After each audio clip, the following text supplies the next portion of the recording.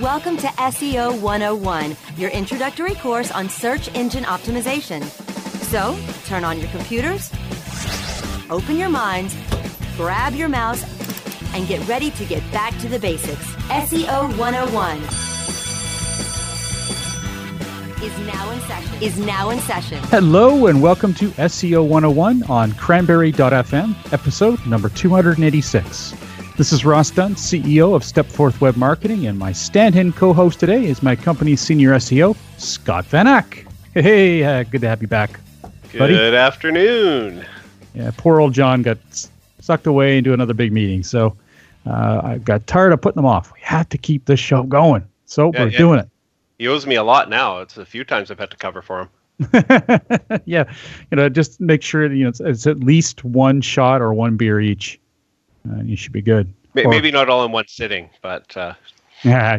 That's exactly what he'll make you do. Anyways, without John here, it's always it's a little more work to get everything set up, but it's good. I think we've got some good news to share here. So let's start with unsecure or HTTPS warnings. We've discussed in the past that it's going to be important. Based on Google's suggestion, quote unquote, air quotes there, because they always suggest things and then enforce them, that you should be switching to secure sites, HTTPS or SSL. Well, they've noted that if you didn't, and you had a form of some kind, they would start showing that it's unsecure within the URL URL bar, address bar on your browser. Well, it has begun. It doesn't work for every page. At this point, we've only detected that it's showing on pages with a password entry area. For example, we looked at our WordPress login, and since we don't have security or HTTPS on that yet, it says not secure. It doesn't stand out exceptionally, but it certainly is something to be aware of. It wouldn't take much for them just to add a little red color to that, and bang, it's going to stand out. And if someone's trying to enter a form or anything like that, it will start to deter people. So keep in mind that this is an upgrade that you're going to need to make, and it was a good reminder for me that I have to push it to the top of our pile too. Have you seen this at all yet, Scott, or is this the first you've seen? It's pretty new. I have not seen it in an actual browser yet. I've seen the warnings in Search Console, and that's all I've actually seen live. Yeah. Anyway, I imagine everyone's going to start seeing it more and more, especially now that you've heard about it from SEO 101. Well, they've got it now showing up in the browsers, and I think it's just a matter of time. You'll see it right in the search results, I'm sure. It seems like a natural next rollout. So getting it implemented, people may not see it in the address bar, but if it shows up in Google results, people are going to see it there. So you definitely want to take care of it now before it's a big deal, I think. Yeah, for now, it's only in the Chrome browser, so it's not in Firefox. It's not in anything else. And as far as we know, it's only going to be in the Chrome browser for the foreseeable future. But yeah, I mean, I would say next year, or depending how fast they can roll this out, because I think they're going to be pushing based on just how much adoption they're getting. If very few people are going to do it, well, they're not going to stick a red marker on it. Well, maybe they will, but because it's Google, but likely they won't until they see a little more adoption. When they get around the 20% range, they'll start pushing harder. And then once 50% of websites are doing it, then they're going to be even more fierce. And yeah, I could see that happening in search results. Some kind of a note that this page is insecure. That way, that could influence all browsers. That's spooky. But we'll cross that bridge when we see it. They'll probably roll it out 3 weeks before Christmas. Yeah. Oh, they have a great track record of that. Okay, so next on this is lots of local news today. I guess that's been quite common lately. There's seems to be that the majority of the notable updates to the Google algorithms are happening in search, in local search. I suppose that makes sense since local and mobile are becoming such a focus for them. This one is not so much algorithmic as usability. For Google Maps, they're allowing users to, and I say this finally, add favorite places in lists. So for example, when I go to Hawaii, and it's one of my favorite places to go, I keep note. I star all the places that I like to go. If I want to share it with someone, it's not easy. It's never been that easy to do. Now, however, I can share it in a list. Favorite diving spots, favorite breakfast joints. I can do whatever I want in Hawaii, and then share it to friends and family. I don't know why this wasn't in version 1. It's exactly the kind of thing that would have boosted adoption enormously, and it can't be rocket science. I mean, just don't get it. Anyway. It does seem like a natural thing to have. It's not really outside of the box at all. Yeah, they're allowing you to star them and save them. Why wouldn't you want to sort them? Coming from programmers who you would think are very try to be very organized, and I don't know, it things like this just don't make no sense. I just don't get it. In any case, yay, it's done. Bitching over. I'm happy to see it. It's I'm looking forward to going back through kind of and sorting all mine into to categories. Only you would be looking forward to that. Yeah, well, I did when I had a little more time, but as you know, things are a little busy, so it's a bit tough to find that time. As you know, when you receive my emails at 11:30 the night before. yeah, exactly. What? I swear you just have it set on a like a scheduled email send. Yeah, I'm actually really only working a few hours a day and just. You're probably in bed by 8, and then you just want me to think you're working till midnight. Okay, next up here, and this I know this kind of has an SEO bearing, really only in the sense that I think it's important from a business point of view for small business. I debated whether or not to put this in short, but Yelp users can now ask and answer questions about businesses, and it's all public. Now, this is something I think could really take off, but I think it's going to be one serious double-edged sword, and the reason why is that when someone asks a question of a particular location, that question gets posted live, posted publicly, and anyone can respond. So if you've got anyone who is unhappy or just decides to be a troll and I say this, I'm a paranoid. I know if anyone who listens knows I'm a bit of a skeptic, bit of a pessimist. I can just see this happening because I get those calls. I get the calls from people going, "Oh my God, this person's done this and I don't know what to do. How can I remove this?" There's going to be people that are just going to try and cause trouble and answer these questions with an irate tone or using it as an axe to grind. That aside, assuming it's a better, humankind won't disappoint me again. It is a good thing, I think, especially if these questions are easily accessible and just make it simpler for someone to choose a location over another. I mean, questions like, is this place kid friendly? Those are great. Those are kind of things that should really be in amenities or characteristics of a particular location. But the fact that people can ask them is a great thing too. Do you think you'd use it, Scott?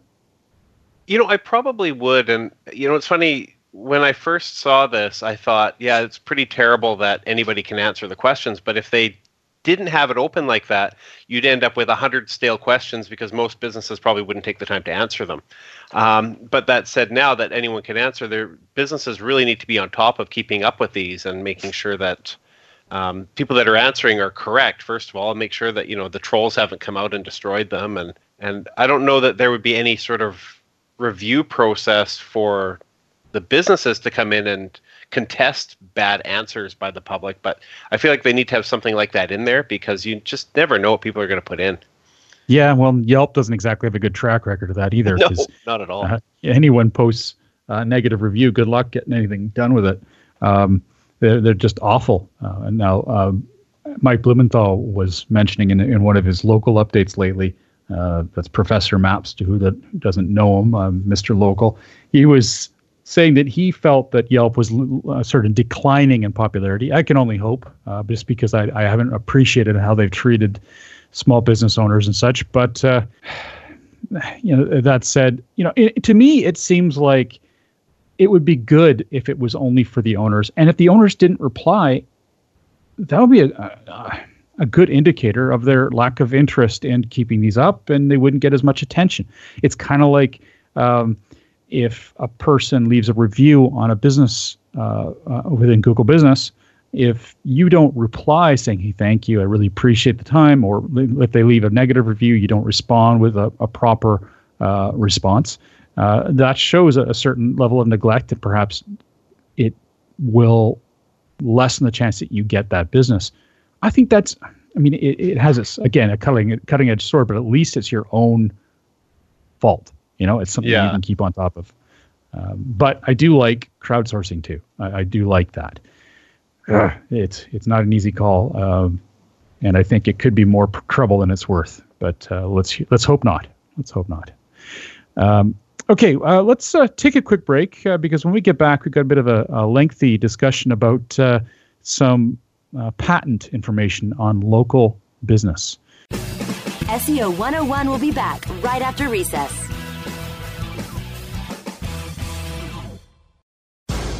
Cranberry Radio is your new destination for education, entertainment, and engagement.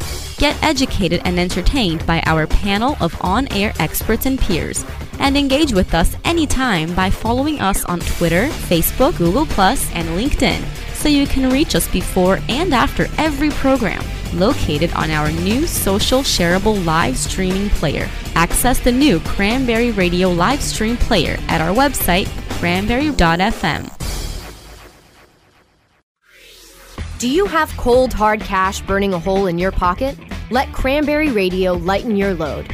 Just hand us that burdensome dinero, and we'll get you set up with your very own radio show. We produce, edit, and amplify the show. All you have to do is show up.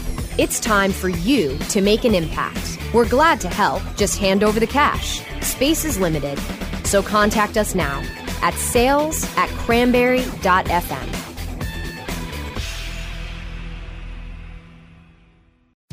Looking for a white label SEO and social platform for your clients? Think eBrands. Free and unlimited SEO audit reports. eBrands. Premium Facebook apps and welcome page creators. eBrands. Twitter management app, analytics, and mobile site generators. eBrands. Let eBrands manage your search and social media campaigns and give you and your clients access to their white label dashboard, which have great reports that will wow your clients and deliver great ROI and results. Try eBrands for 30 days. Go to eBrandsWithAZ.com or call 1-866-625-5717. That's eBrands with a Z for eBrands.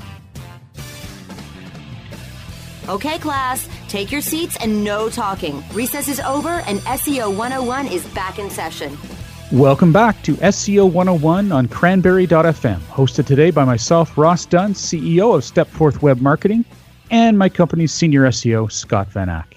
So this next bit is interesting. It's good old Bill Slosky from SEObythesea.com. He's always doing phenomenal reviews of patents that he discovers Google has submitted, and other sites or other businesses as well, but Google being his focus. And these particular patents are based on local. The first one is, and actually I read about this via Mike Blumenthal, but I couldn't find the original. It must have been another one of his articles. Anyways, it makes perfect sense. I'm just going to note it anyway. That is the patent's based on checking to ensure you actually visited the location you're reviewing. And in case you're wondering whether Google can really do this, it certainly can. If you've got any kind of tracking mechanism or any kind of Google app on your phone, it's going to be able to tell where you've been. For example, if I sit down and decide to review a business or something, I'll often get, okay, would you also review these businesses that you've been to? Like, it's a bit of a shock. You look at it, you're like, oh yeah, I was there that last week. And oh my God, I was there too. It's a little revealing, but it is also pretty handy.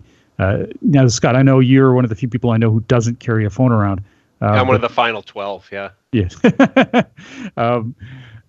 But Lindsay does. Does she have that kind of function on her phone? She certainly does, but she doesn't really do any of it. Like she doesn't really. She definitely checks reviews and things, especially with Yelp and was it Urban Spoon and things like that. But she's not really heavily involved in any of these review processes or anything like that. Well, there you go, everyone. Peek into the mind of the people that don't use phones. I know. She usually just uses it for texting people and I don't know, whatever else she does with her phone. Maybe calling people. I don't know. Do people still do that? No, not really. I get in trouble when I call people. They're like, why are you trying to call me? Why don't you just text me? Oh, God, I hate texting. Yeah, and then every now and then I'll text you and I get a response 6 weeks later. Yeah, there you go. And sometimes I do respond. I'm like, what the hell? Why not? Let's shock them. Anyway, at some point you're going to have to get a phone because you're going to have to understand the mobile first stuff. Well, I certainly understand stuff. No, I realize that. No, I mean, like, really get that personal experience. Yeah, the personal experience. Although in your area, I mean, it's a smaller area. It's no metropolitan area. You already know most of the businesses anyway. But yeah, that's true. Anyways. I wonder about when it's, checking to ensure you visited the place. What does it do if you haven't? I would say it would devalue your review. But then how would it really know? And it comes back to me. Like you said, I'm one of the few guys without a cell phone. So if I want to review a place, and I review places every now and then, I got to come home, do it on my desktop. There's no digital, unless they're tracking my Garmin or my Fitbit or something. I don't know. Yeah, I don't think that's happening yet. Yeah, or Google Earth is looking at me from space. Oh, there he is. Like, you never know, I guess. But that's a good question, though, for listeners, because what happens if you don't have a phone and such? Well, I think in that case, unless you're signed in on Lindsay's phone, I mean, they're going to go, well, you don't have a phone. We're obviously going to treat your reviews as legitimate. Yeah, they don't have that metric to qualify them by. But if they do have that metric, because it is, you have to be signed in on the phone that is tracking, and it's based on your account, then they can use this information. It might add some interesting things. And that sort of leads us, a nice segue into the next part here. There's another patent tracking. It took me a while to really grasp the depth of this, and I'm not even sure I've got it. On the surface, it makes perfect sense, but let's get into here. This patent is about tracking the quality of the place based on the time, and this is a quote from Google's patent, time investment a person may be willing to make to visit a specific location. Now, that's perfectly understandable. If a person's willing to go past a bunch of competitors to get to a specific location because they like it so much, well, that should be an indicator. And since Google can track this info, that's great. But where it got kind of lost me is it went into, that's the perceived distance, but then the experiential, or what's the word they used? The actual time to get there. I guess they were specifying that, I don't know, traffic? I don't know. It got a little confusing there. But let's just sum it up here with some of Bill's right up here. Now, obviously, he gets to know this very well, Bill Slawski, when he's doing these reviews. He says, quote unquote, how far away would you travel for a slice of pizza or for a fish taco? Google seems to be using such a measure as a potential way to rank businesses against each other. We are told that a ranking of this travel time to reach a particular location might include a ranking that indicates how many competing locations may have been bypassed to reach that particular location. So he doesn't seem to tackle that really confusing part that I mentioned, which I wish he had in a way, but maybe I misread it and it's not as confusing as it sounds. Did you read it, Scott? Did it seem like that to you? It's all super confusing. And I guess when I was reading it, I'm also looking at how can they really apply it? There's so many variables to this, as there is to anything search related. But I don't know. I don't know how it could really be a viable part of any algorithm in measuring quality. Well, I think it's pretty fascinating because for me, if I'm doing a search for, I don't even do a search for it, but let's say I go to, I'm listed in my area, which is quite a ways from Saigon Night, one of my favorite Vietnamese places. And if I decide to go to Saigon Night to pick up food, all the way from where I am, I know I'm going past a ton of Vietnamese places. So that kind of metric, I mean, Google's a beast of data. I mean, they could keep this information and ultimately use it. I don't think they're going to use it yet. This is a patent after all. It could be years from now when they're going to use it. They had to think ahead, right? But if they did, this sort of stuff, I mean, it's fascinating how much data they can get from this. It does say something for sure. Now, because I feel like I haven't really established why I was confused, let me try and read part of the patent here, and let's just relay just what I was meaning here. Okay, this is quote unquote from the patent. Let's go to the quality measures for locations are often based on one or more reviews related to the locations. For example, user reviews and or professional reviews may be utilized to determine a quality measure for a given location. The quality measures may be associated with the given location in a database and may be utilized by one or more applications and or provided to a user. For example, a user search for restaurants in a particular area may return search results for restaurants that are ranked based on the quality measure and or that are displayed in combination with an indication of the quality measure. Indications of the quality measure may include a numerical rating and number of stars. Okay, actually, I think I read the wrong one. That was probably about the quality of the rating. Sorry, guys. I just filled your head with really fun stuff, I know. So let me jump to the one that I'm fairly sure is. Yeah, I got to add some comedy even if I don't mean to. Yeah, it's all good. I don't know what we're doing. Yeah. Okay, here. In some implementations, the quality measure of a given location may be determined based on the time investment a user is willing to make to visit the given location. All right, that's easy. I get that. Okay. This is where you lose me. For example, the time investment for a given location may be based on a comparison of one or more actual distance values to reach the given location to one or more anticipated distant values to reach the given location.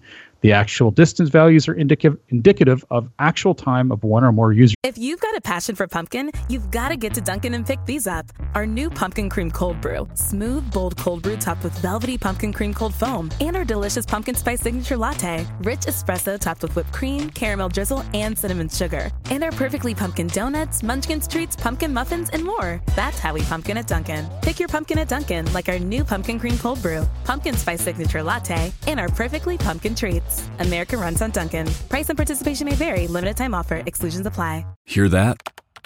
That's the sound of someone trying to steal your crypto. Every day, thousands of hackers online are doing the same. That's why Arculus uses air-gapped cold storage technology to protect your assets.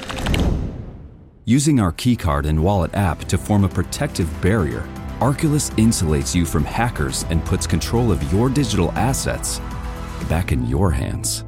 Order the first truly air-gapped crypto wallet at getarculus.com. To reach the given location, and it goes on and on and on. Like, what? That's where you lose me, and that's where I'm glad we got guys like Bill. And that's why I'm not a lawyer. Yeah. In patent law or something. Like, you'll really have to take that paragraph and dissect it and break it down. And sometimes you just have to look up the meaning of the word. You assume you know, but the way they used it doesn't make any sense. And it's just the nature of the beast there. Anywho, one thing that Bill said I really liked, it was in reply to the comments, and the comments on this article are fantastic. Again, go to SEO by the Sea, SEObythesea.com, and check this out because comments are really well done. Bill said something I really like. He says, if Google can accurately track people's locations, it looks like it can tell a lot about the influence of search results upon them. That part, whoa. I don't know why, but maybe wow. So you do a search, you get the result, and then Google sees that you physically drive to that location. It knows that the search it served you is highly relevant to the search phrase. Yeah, among many other things, I would imagine. Like, it also begs you to wonder if pay-per-click everything's about pay-per-click for them, right? In my opinion, these days. So are they trying to think of ways for the pay-per-click to influence it and see whether or not that will? I mean, these are all it's hard to comprehend. Considering, yeah, it's hard to comprehend the use of that level of data and how you can use it to your advantage, if at all. Like, how do you game that if they're looking at people searching and then physically traveling to your location? Thankfully, I think it's going to be pretty hard. Let's get a team of Uber drivers to search for you and then drive to you. There you go. I mean, I actually saw people asking similar questions, not so overt, but similar ones. And they were saying, well, do we offer directions on our site that might help? Do we, what do we do? And the genuine answer was, well, just offer fantastic service. Make them want to go there over the other guys. It's pretty straightforward. I would stick with the cleaner action like that. Just be the best you possibly can be. Define differentiators based on your business versus others, and nail them. Make people want to drive all the way to your place. I don't know. It's rocket science, right? Absolutely. Whew. All right. So now to some more lighter stuff. I thought this was a bit mind-numbing that Google did this. Google is now showing animated GIFs in search results via Google Plus posts. Just when you think Google Plus is starting to wind down, they add something bizarre like that as an update. What the hell? I have not seen that. And there's plenty of proof from the SEM post. I had to see it myself to believe it.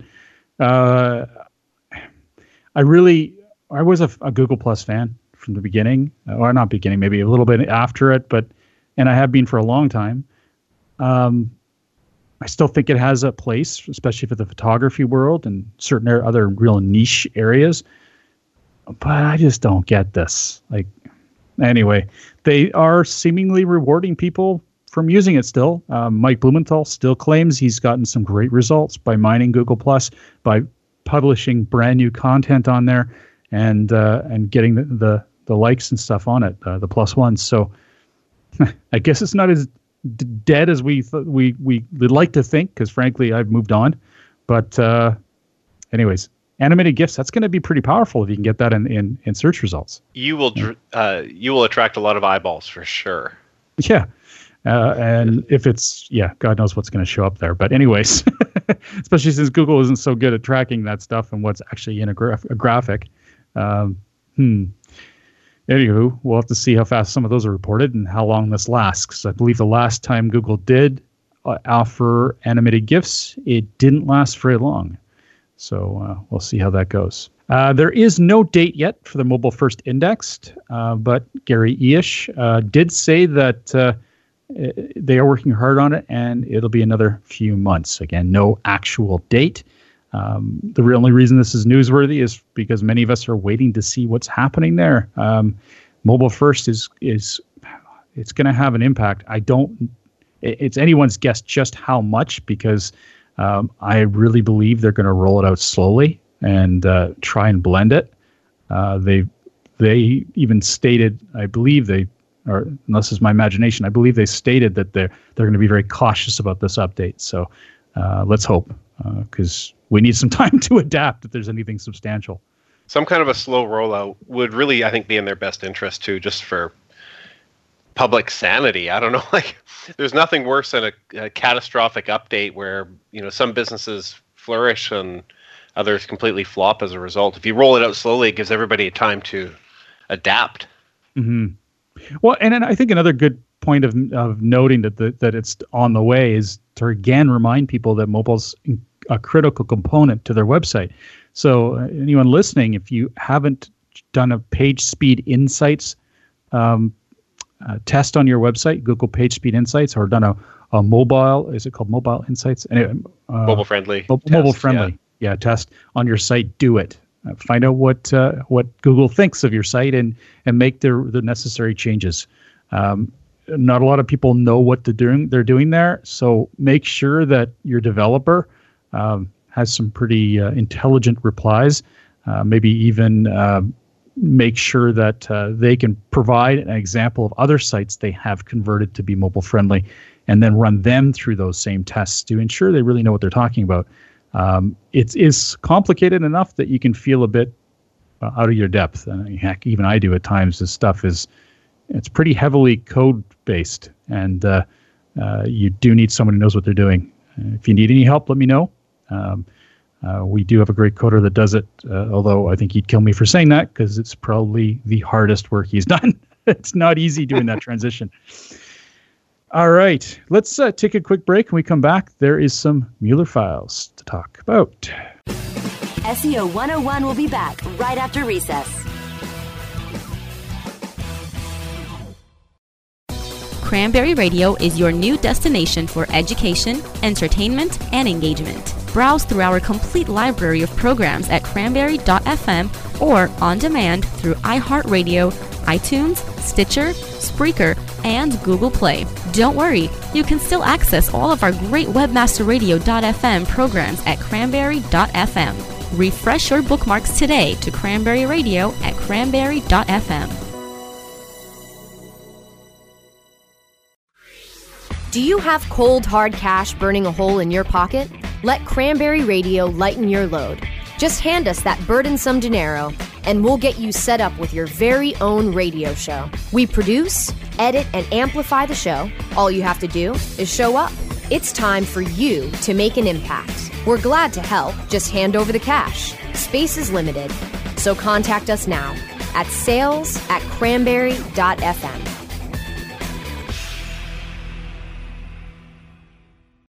Is your website hacked? Is your website displaying error messages or loading slowly? Even if there are no signs of malicious activity, your site may still be compromised. Websites, like cars, require regular maintenance to perform at their best and not leave you stranded. At Fjorge, our website maintenance experts can help you assess which one of our maintenance plans will best support your needs. Visit fjorgedigital.com or call 612-877-3840 and get the support and protection your website and business deserve. That's FJORGE digital.com. Okay, class, take your seats and no talking. Recess is over and SEO 101 is back in session. Welcome back to SEO 101 on Cranberry.fm, hosted today by myself, Ross Dunn, CEO of Stepforth Web Marketing, and my company's senior SEO, Scott Van Ack. Okay, dokie. Since Johnny's not here, I get to use my voice. The Mueller Files. Oh, dear. Okay. Okay. So back to mobile first. John Mueller mentioned in one of his Hangouts that Google is not expecting full navigation in mobile first pages. Now, the reason this came up is, well, people were wondering about content. How much of the content needs to be the same? So I will quote John here, and pardon me, usually he's got good, fairly decent English, but doesn't translate well sometimes, and a little bit different. Anyway, he says, so the primary content is what we expect to be equivalent across the mobile and desktop version, and the rest, the navigation, is something that we expect to be kind of usable. It doesn't have to be the same. Usually it's very different layout, very different design elements, because users interact with the page very differently on a smartphone compared to a laptop or a desktop computer, unquote. He makes it really clear after this that he expects the primary content to be the same across both mobile and AMP if you're using that. It's just the navigation you have some latitude with, so don't change too much. I know in one instance, we're working on a website for a client. We are going to be building in accordion-style menus, or not menus, accordion-style read more areas, so that, yes, the content's on the page, but it won't show up unless a person, like, they'll just have an intro, and then they click read more, and it'll appear within the page on their mobile, just to keep things tighter and not requiring too much in the way of scrolling. We're going to see how that works. I mean, we're testing and testing and testing, but that is one way to go, I think, because the content is there. There's no question about it. It doesn't appear right away unless a person clicks on it, and I believe that is fully within guidelines. And if anyone knows differently or has experienced this, please let me know. I would very much value that info. From what I've seen with mobile first, it looks like accordions, tabbed content, all that kind of stuff is actually welcomed, even, not even just approved. So yeah, it I would looks think like so, it's right? a good idea. It makes logical sense. You know, everybody knows it. I don't know. It just, why would you penalize for that? It's so common sense now. If I could only count the times that common sense seemed to be just thrown out with Google, but anyways, all the their time. interests, you know. The next bit here from good old John is about URL fragments. Now, this is a little more technical, not that we have done only 101 today, but this one in particular. So if you ever see a hashtag within a URL, back in the day if anyone's done HTML, if you used a hashtag, it was called an anchor in most cases, and it would send you to another part of the page. Let's say you had a frequently asked questions page. A person would see the questions at the top just in terms of just a list of the questions, or maybe even a drop down where they could select the question. They'd click it. Then they'd be brought to that portion of the same page. They're not loading a new page. It's like an anchor. They just drop to that area. Well, that's okay. I want to make that clear. But Google has said stop using URL fragments to deliver different content. And that makes good sense. So if you use a hashtag to delineate different content on that page, so different content is loading, that is not going to work well with Google. This is nothing necessarily new. We are deciding to add it to our audits because it was a good reminder. But the fact of the matter is, if you've got any kind of, what's the word for it, a variable using a hashtag, it's not going to come across well. He suggests using the standard, I would say, the industry standard, which is a question mark or a slash, something to consider. And, if you do see that variables are being passed using a hashtag, and it is changing the content in your page, this is something you need to bring up with your programmer or developer ASAP.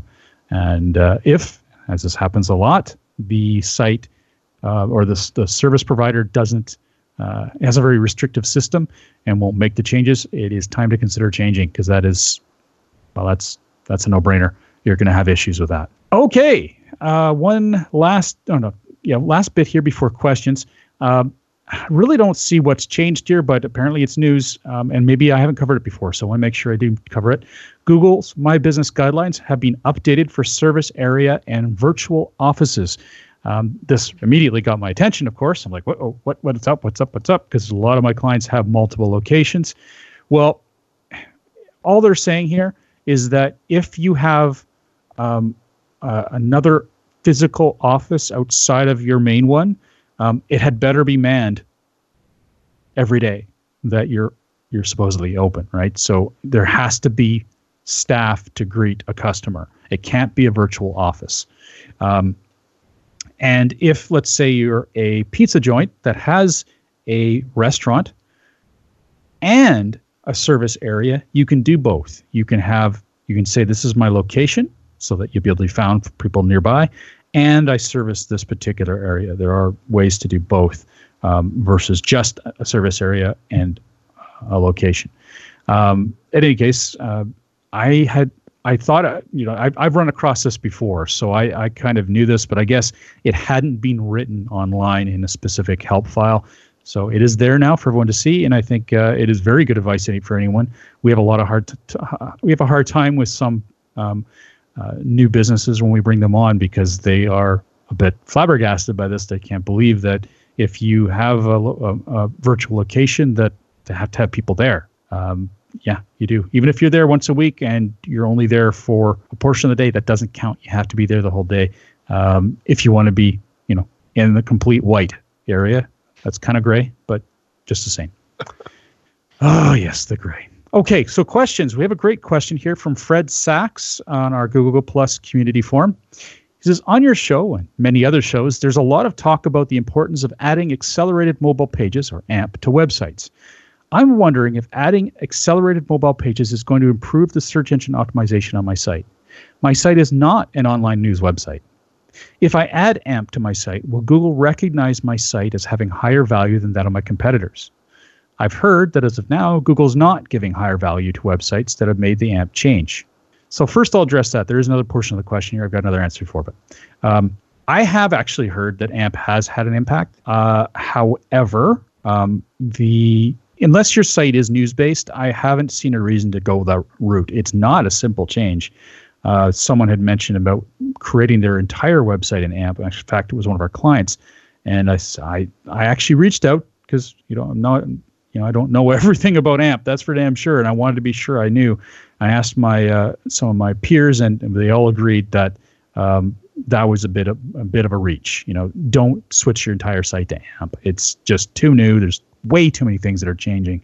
And frankly, even if you did get a bit of a boost right now, who knows how long that'll last and whether or not it's worth all the effort. So, Fred, I wouldn't make that change. If you have specific content you think would benefit from AMP, perhaps some timely content, you could experiment with it. By all means, I would go with that and try it. Might be kind of fun if you had the time. But we're in that realm where it's more of a test. I wouldn't leap on it if I didn't need to.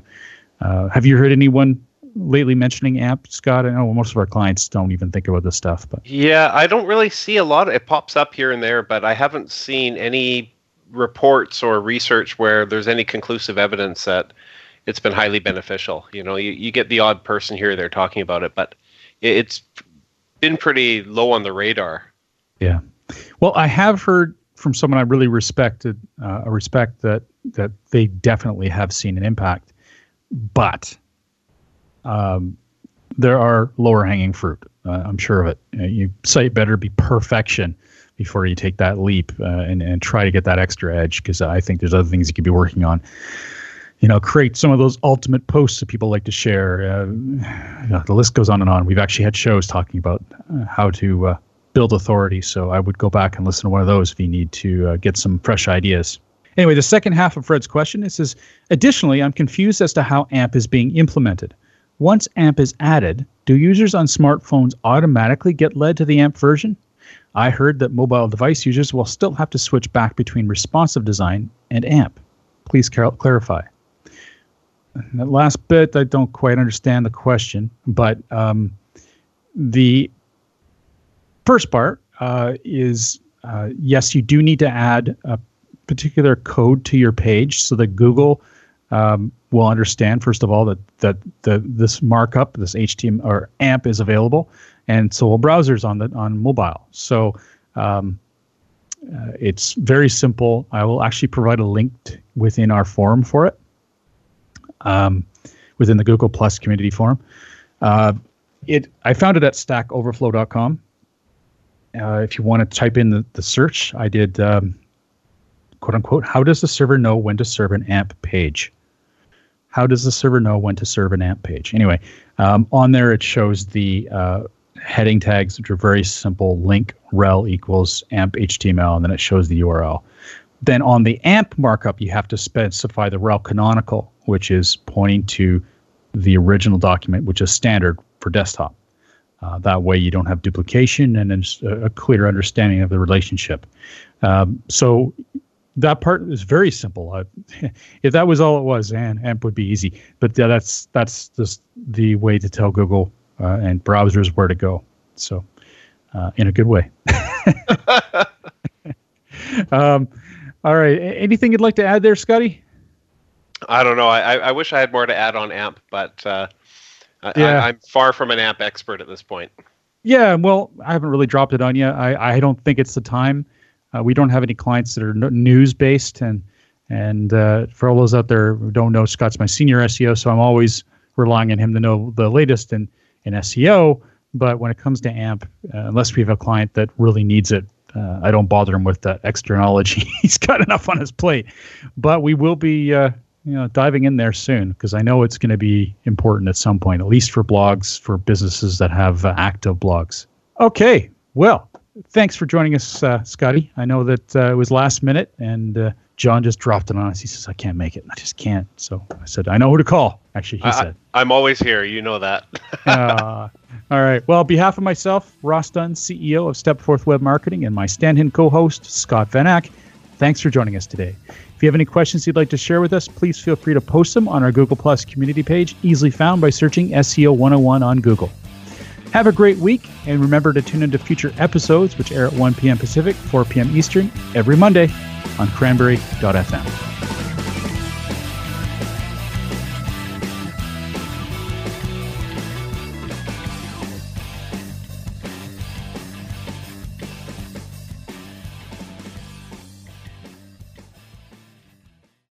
The opinions expressed are those of the hosts and their guests, and do not necessarily reflect those of the staff and management of Cranberry News Marketing and Cranberry.fm. Rebroadcasts or retransmission of this content without proper consent is prohibited.